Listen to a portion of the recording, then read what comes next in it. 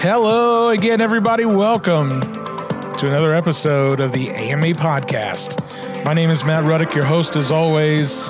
Thank you so much for downloading this week's episode.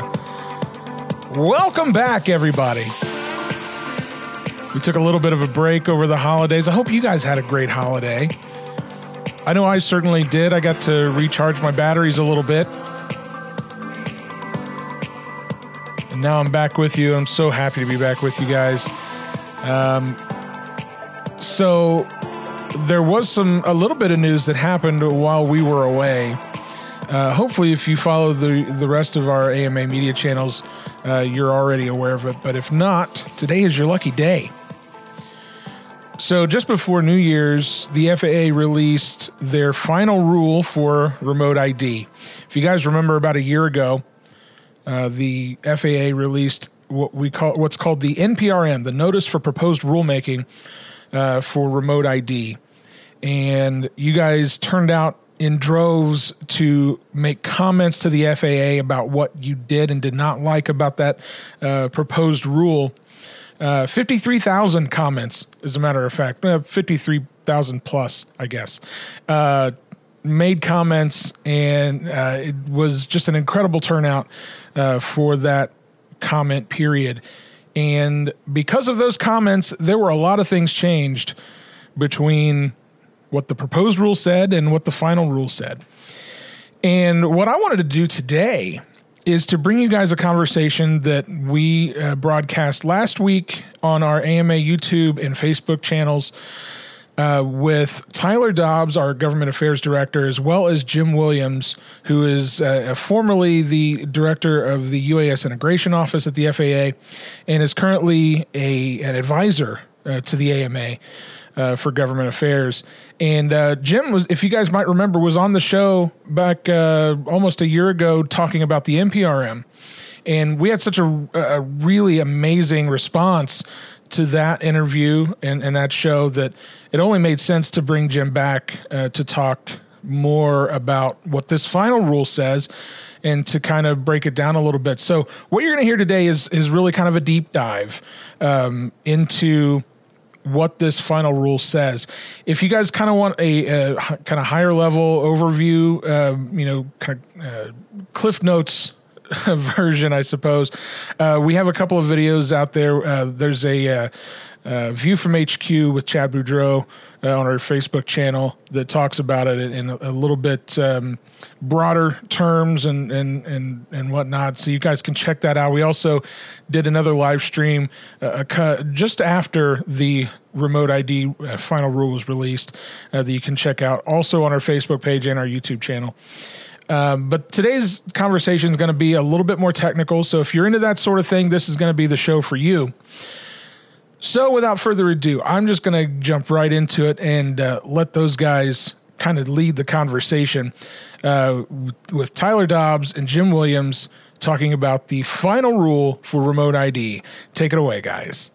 Hello, everybody. Thanks you so much for joining us today for this special report live broadcast on remote ID. As I mentioned, we were a couple of weeks after the release of the final rule, and we've had some time to kind of take a look and digest what's in this thing, and we wanted to kind of come back and touch base on some of the things that we've learned, and we've got a special guest joining us today as well to give his insight. But first, I want to start with introducing our guests. First, Tyler Dobbs. He is our AMA Government Affairs Director. Tyler, thank you so much for joining us today.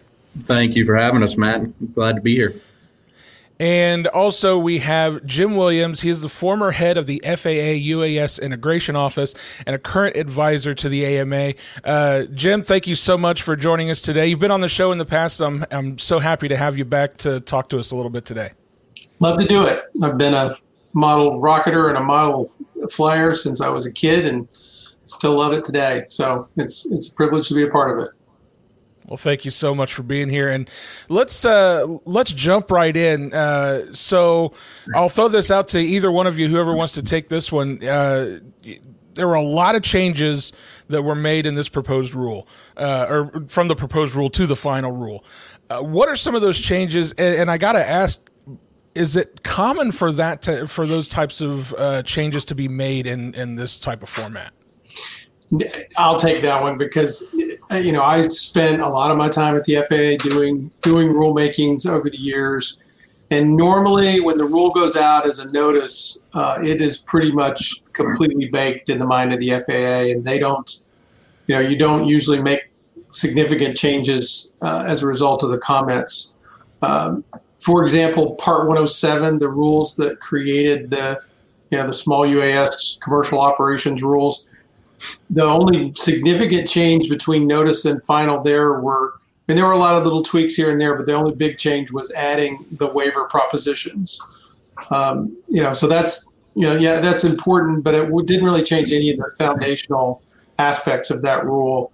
Same thing with the other rule that was released simultaneously, the flight over people rule.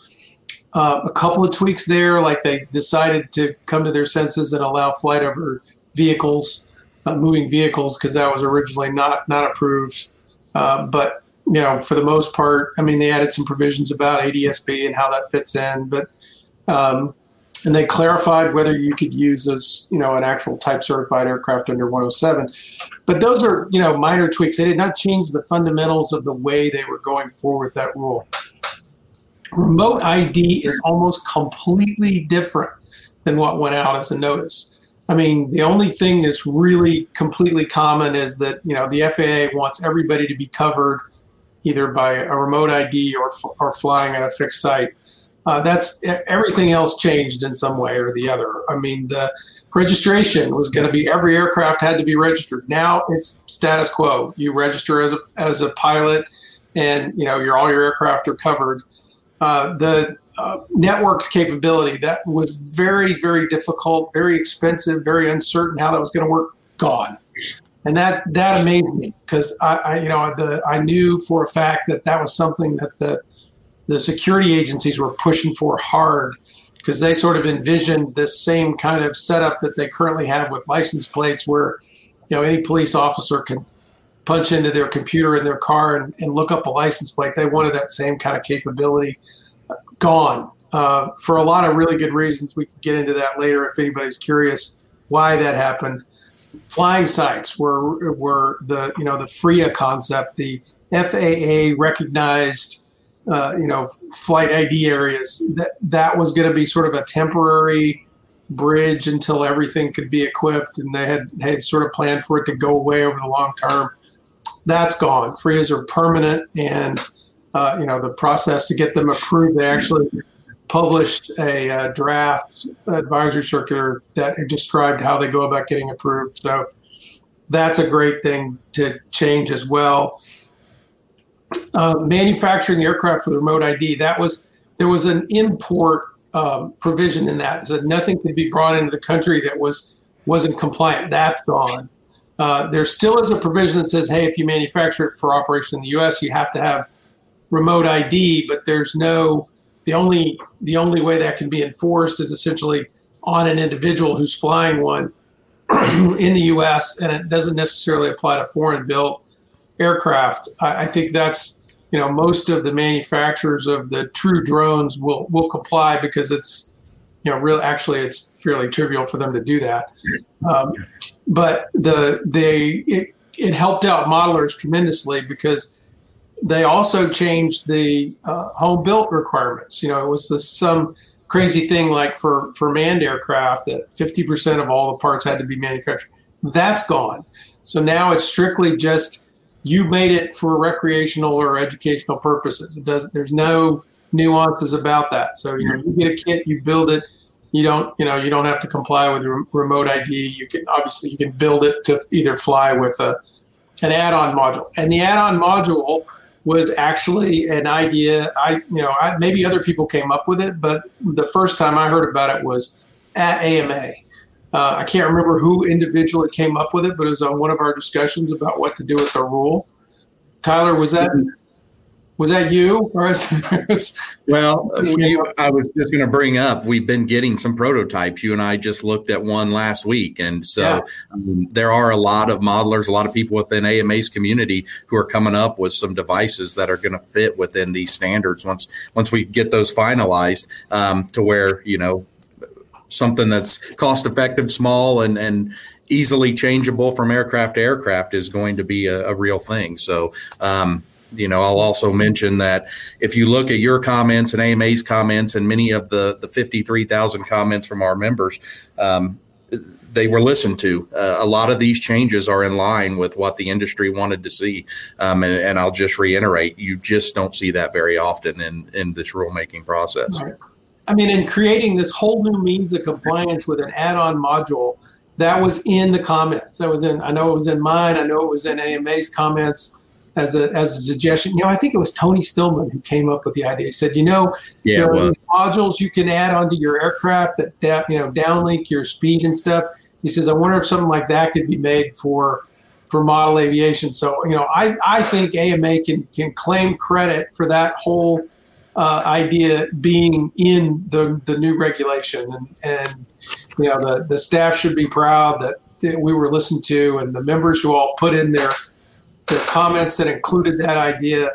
It had a huge impact, because now you can build a kit, you can add one of these things to it, and you can fly it without actually having to be at a FRIA if you don't have one that's accessible to you, or your flying site for whatever reason isn't qualified to become a FRIA. So, I mean, like here in the DC area, obviously any club that got permission to fly in this area would probably never get authorization to become a FRIA just because of the national security implications.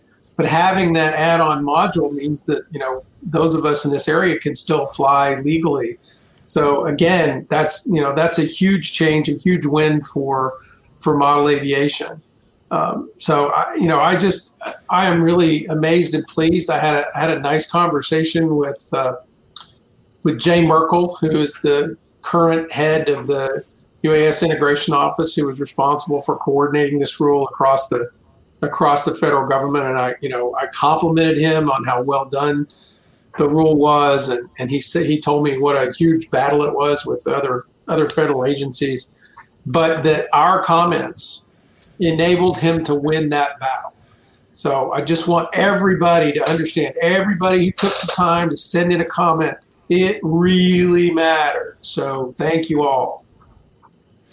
Yeah, I got to echo those sentiments. I mean, I think it was 53,000 plus comments that came in, and really all of those major issues, the issues that you just laid out that were in that proposed rule, were really addressed. And I know I was surprised. I think you guys were surprised as well by how much really got accomplished there. Let's move on briefly to talk about the three paths to compliance for folks that maybe this is their first exposure to what this new final rule says. Can we touch briefly on what these compliance paths look like for recreational users? Right. So everybody understand why this came about. I mean, it really had nothing to do with the modeling community. It had to do with the new DJI world of drones that sort of can operate autonomously. And when the FAA came out with proposed regulations to allow flight over people, the law enforcement community rose up in arms and said, wait a minute, how do we know that aircraft is actually legitimately approved to be flying over this crowd of people from one that's got malintent? And the FAA is like, so that was then the beginning 2 years ago of the process of coming up with some means that a police officer or a federal official, whoever, could come up with to determine, okay, yeah, that drone is registered, it's known, it's permitted to be there. And so that was how this all started. So obviously the FAA wanted to make sure that, they maintained the right balance of compliance with, essentially not screwing up the model aviation community. The law enforcement side of the world was like, well, we don't want any exceptions. We want everything to be, mandatory, locked down tight, networked.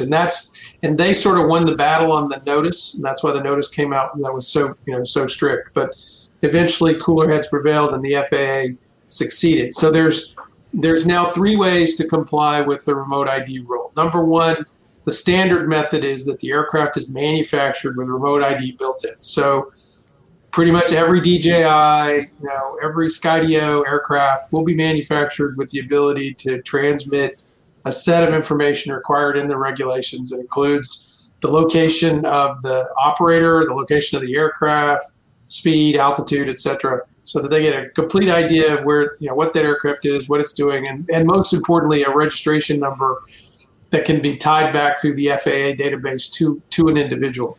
No individual information is actually transmitted, but the FAA has a database that they can tie it to. It's kind of like the license plate situation. So that's the standard way. That kicks in for the manufacturers in 20 months from when the rule is actually published, which last time I checked, it hadn't been published yet, but it should be any day now. So figure, somewhere in 2022, late 2022, they'll be required to start manufacturing with remote ID. The next way to comply is with the add-on module, the broadcast module that we talked about already, for aircraft that aren't built with it, or retrofitting existing aircraft like a model aircraft in our closets. We can tack it on. You register that. There's an ID that's permanently established for that module. You register that on your drone zone registration, just like your current registration for you as a pilot. And it, this is great, good graphic. Right now, we don't know how much they're going to cost because both the standard and the broadcast module are dependent upon an industry-developed standard. Right now, the leading contender for that is an ASTM standard that's been under development for a couple of years per request of the FAA. It was finalized, but it's going to have to be updated to be compliant with the rule, because some of the details on what's broadcast and how it's broadcast changed as part of the rule change. So once that's updated, the FAA can accept it using a letter of there's a term of art. It's like a letter they published on their website that says, yeah, we've reviewed and accepted this standard. And then the manufacturers have to self-certify that they're meeting that accepted standard. So, and then anytime you buy a module or you buy an aircraft, it should be labeled to state that, yes, we comply with this standard accepted by the FAA, et cetera.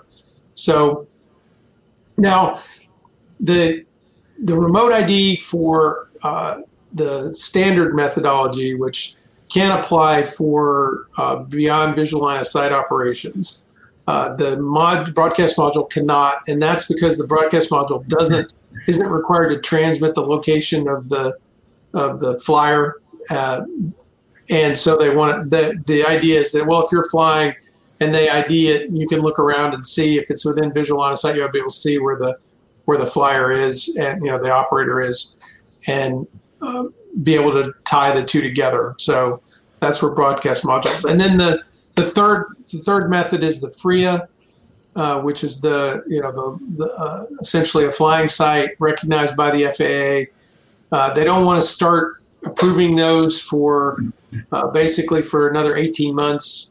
So that means we'll be able to operate sort of status quo until then.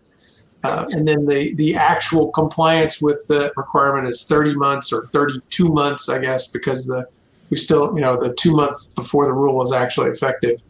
So it's a while before this all comes into effect. But that third methodology is the one that, most of traditional modelers will be able to take advantage of, not have to equip at all, which means that that means that manufacturers of kits, models, won't have to apply with from a manufacturing standpoint, because they can simply state that the aircraft was intended for operation at a FRIA, so it does not contain the equipment on it. I don't think the FAA would have an issue with that. There's no enforcement mechanism. There's no import controls or anything. So companies that do that. Plus, you could also say, most aircraft don't come fully assembled or fully ready to fly.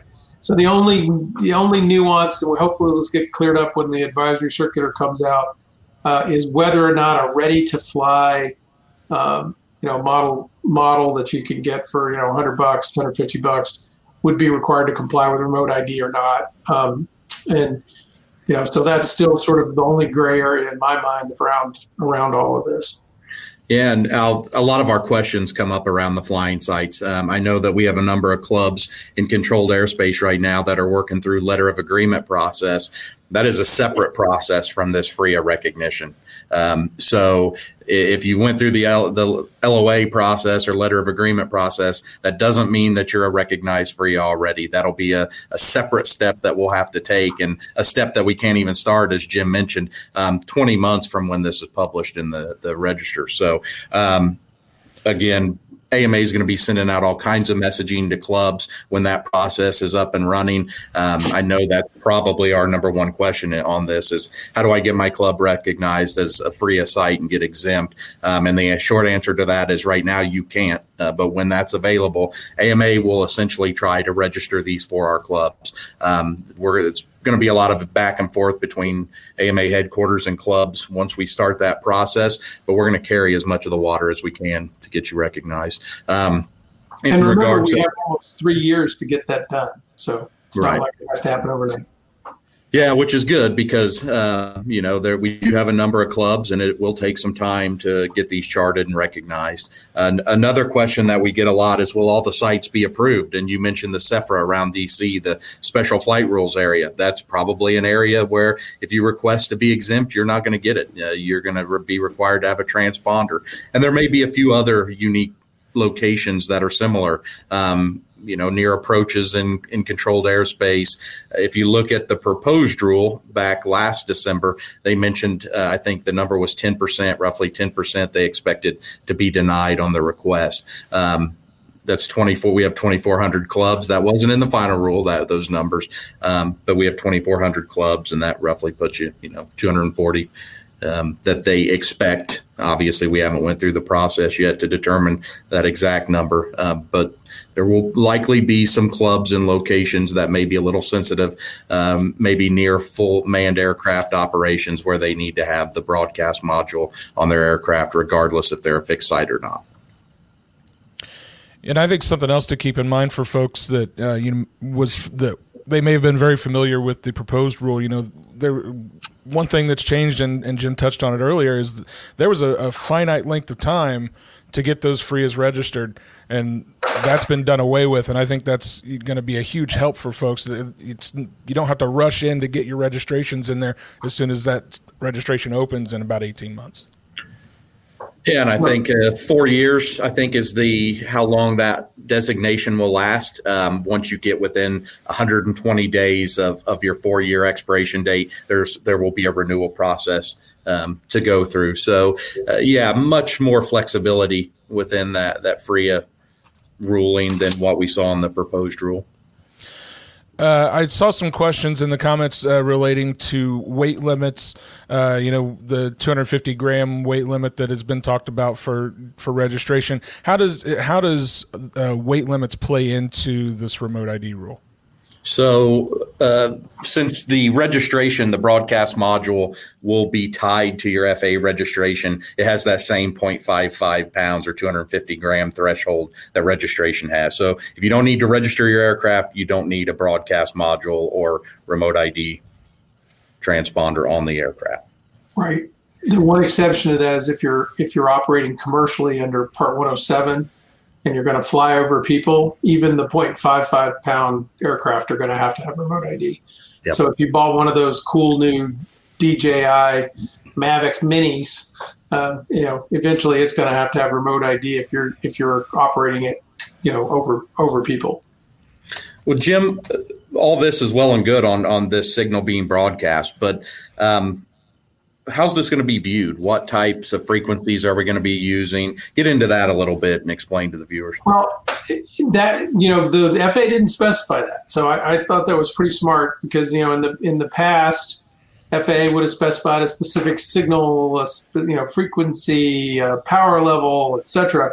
But then the rule could be obsoleted if some new technology came out. So what they did is they said, okay, we're going to recognize these industry standards that will establish a means of compliance. So if you've looked at the ASTM standard, it essentially uses the 2.4 gigahertz Wi-Fi and Bluetooth signal technologies. And so the only thing the FAA said about that is that you have to transmit it basically at the highest allowable power so that you can get it at the maximum range. That's the only criteria they put in there. So the theory is, and there's already prototypes of this available, is that if you're transmitting on Bluetooth or the Wi-Fi, frequencies, just like your phone does all the time, is it's always looking for Bluetooth signals and it's always looking for a Wi-Fi signal. So the idea is that you just, so you write an app for the phone, and then that app listens for those signals that as specified in that standard. So the FAA is not specifying who can create the app or how it's done because the information will be available. The theory is that the police will have, an additional capability for their mobile devices that would allow them to access the FAA's registration database so that they could tie that identification number to, either from the broadcast module or from the aircraft to an individual. And so there's actually prototypes done. The FAA did a demonstration of broadcast ID where they actually, I don't think Jay told me who it was, but they had a company write an app that they could use to do that. They had a company bring in a prototype of the broadcast module, and they were able to demonstrate that you could indeed do what we've just described as part of the, their proving to the federal law enforcement community that this current rule would actually work for them. So that's the idea. In other words, police officer holds up their phone, looks on it, so I look up, they can tell who it is. If it's a standard ID, they can tell, a GPS location of where they are. I'm guessing that they'll use the location of their phone, something like Google Maps, to actually show them where they are relative to them, and they could easily walk over and find the individual who was flying the aircraft, which is the objective of remote ID after all.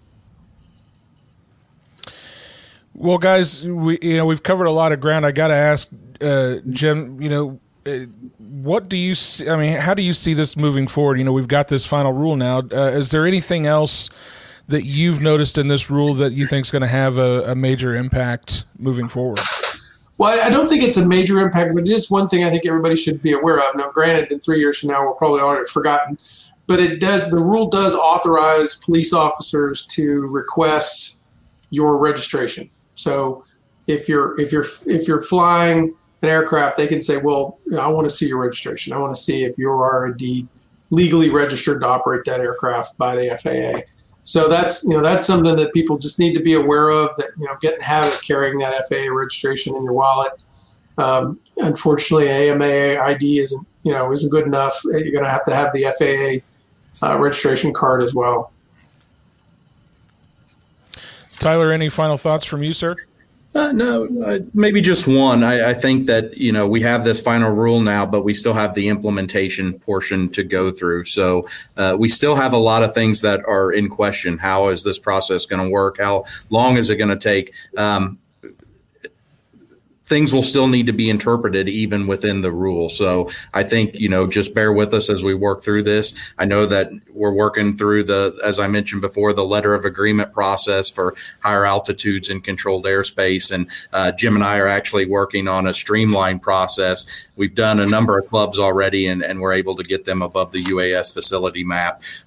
And the streamlined process theoretically should allow all of the remaining clubs to go through the safety risk management panel or portion, which is really the negotiation arm of this whole process to get those higher altitudes. Once we get these comments done, we hope that things will move forward relatively quickly in 2022. And I think we can expect the same thing. There's going to be kind of back and forths on remote ID and fixed flying sites, their locations, which ones are going to be exempt and which won't. So it's going to be a long process, but just continue to reach out to AMA if you want the latest updates, and continue to monitor our email, social media, and modelaircraft.org/gov. Yeah, and one thing on that, I read the draft advisory circular on recognizing FRIAs, and one of the things that you submit with your request is any existing letters of agreement with an air traffic facility, which implies to me that will be, a huge factor for those clubs to use to get their FRIA designation, because they've already been through this characterization. Sure. I think the next big thing to come out from the FAA will be the model aircraft AC 9157 Charlie. It'll come out as a draft for comment. So that'll be a next opportunity for us to, essentially provide comments to the FAA on whether or not we agree with that.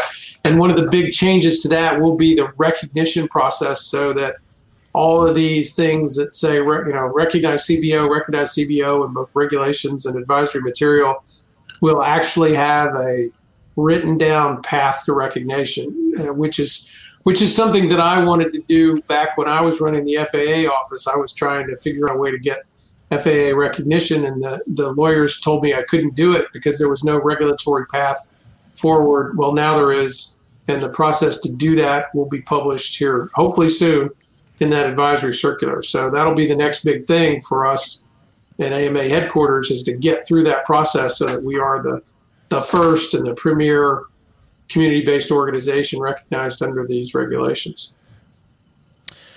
Yeah, and for folks watching, we are going to be bringing you more live streams like this, and when that advisory circular does get released, we'll be sure to bring you that information here in another live stream so that you're up to date with all of that information. Tyler, Jim, thank you guys both for coming on today to talk a little bit about this final rule on remote ID. I think I really enjoy getting especially Jim's perspective on this, because he's been so kind of into the weeds on this, I think, more than any of us really. So it's really awesome to get your perspective and to share that with our members. So thank you, Jim. Thank you, Tyler, for coming on today. I really appreciate it. You're welcome. And thanks to all our members who worked so hard putting in comments, because it really did make a difference. Well, I hope you guys got a lot out of that conversation. I know I did. There's a lot of questions that got answered there, and I'm sure there are going to be more questions. And you guys be sure to check out modelaircraft.org/gov. That's our government affairs page on our website that is constantly updated with answers to all of these questions. And you can also send emails to our Gov team as well. You can give them phone calls if you need to. All that information is on our website at modelaircraft.org. But most of all, I want to thank you guys so much for listening this week to the AMA podcast. If you haven't yet subscribed, we'd love it if you do so. We're on all the major podcasting platforms: Apple Podcasts, Google Podcasts, Stitcher, Spotify, wherever you get your podcasts, we are there. And of course, if you can listen right from your browser as well at modelaircraft.org/podcast. We release brand new episodes on Mondays, so be sure you're subscribed so you don't miss a single one. And if you listen through Apple Podcasts, we'd love it if you'd leave a comment there and rate us. So that'll help us move up and possibly be featured on some of their main pages and help us spread the word about model aircraft to as many folks as possible. If you have any questions, comments, suggestions for us, drop us an email, podcast@modelaircraft.org. I get all those into my email inbox, and I love getting them, so keep those coming. And of course, if you're not already a member of the AMA, head over to modelaircraft.org and see what the AMA could do for you. We'd love to see you out of one of our flying fields very, very soon. And hey, if you're already a member of the AMA, thank you so much for your support. And with that, for everybody here at the AMA, thank you so much for listening. We hope you'll be right here next week with us on the AMA podcast.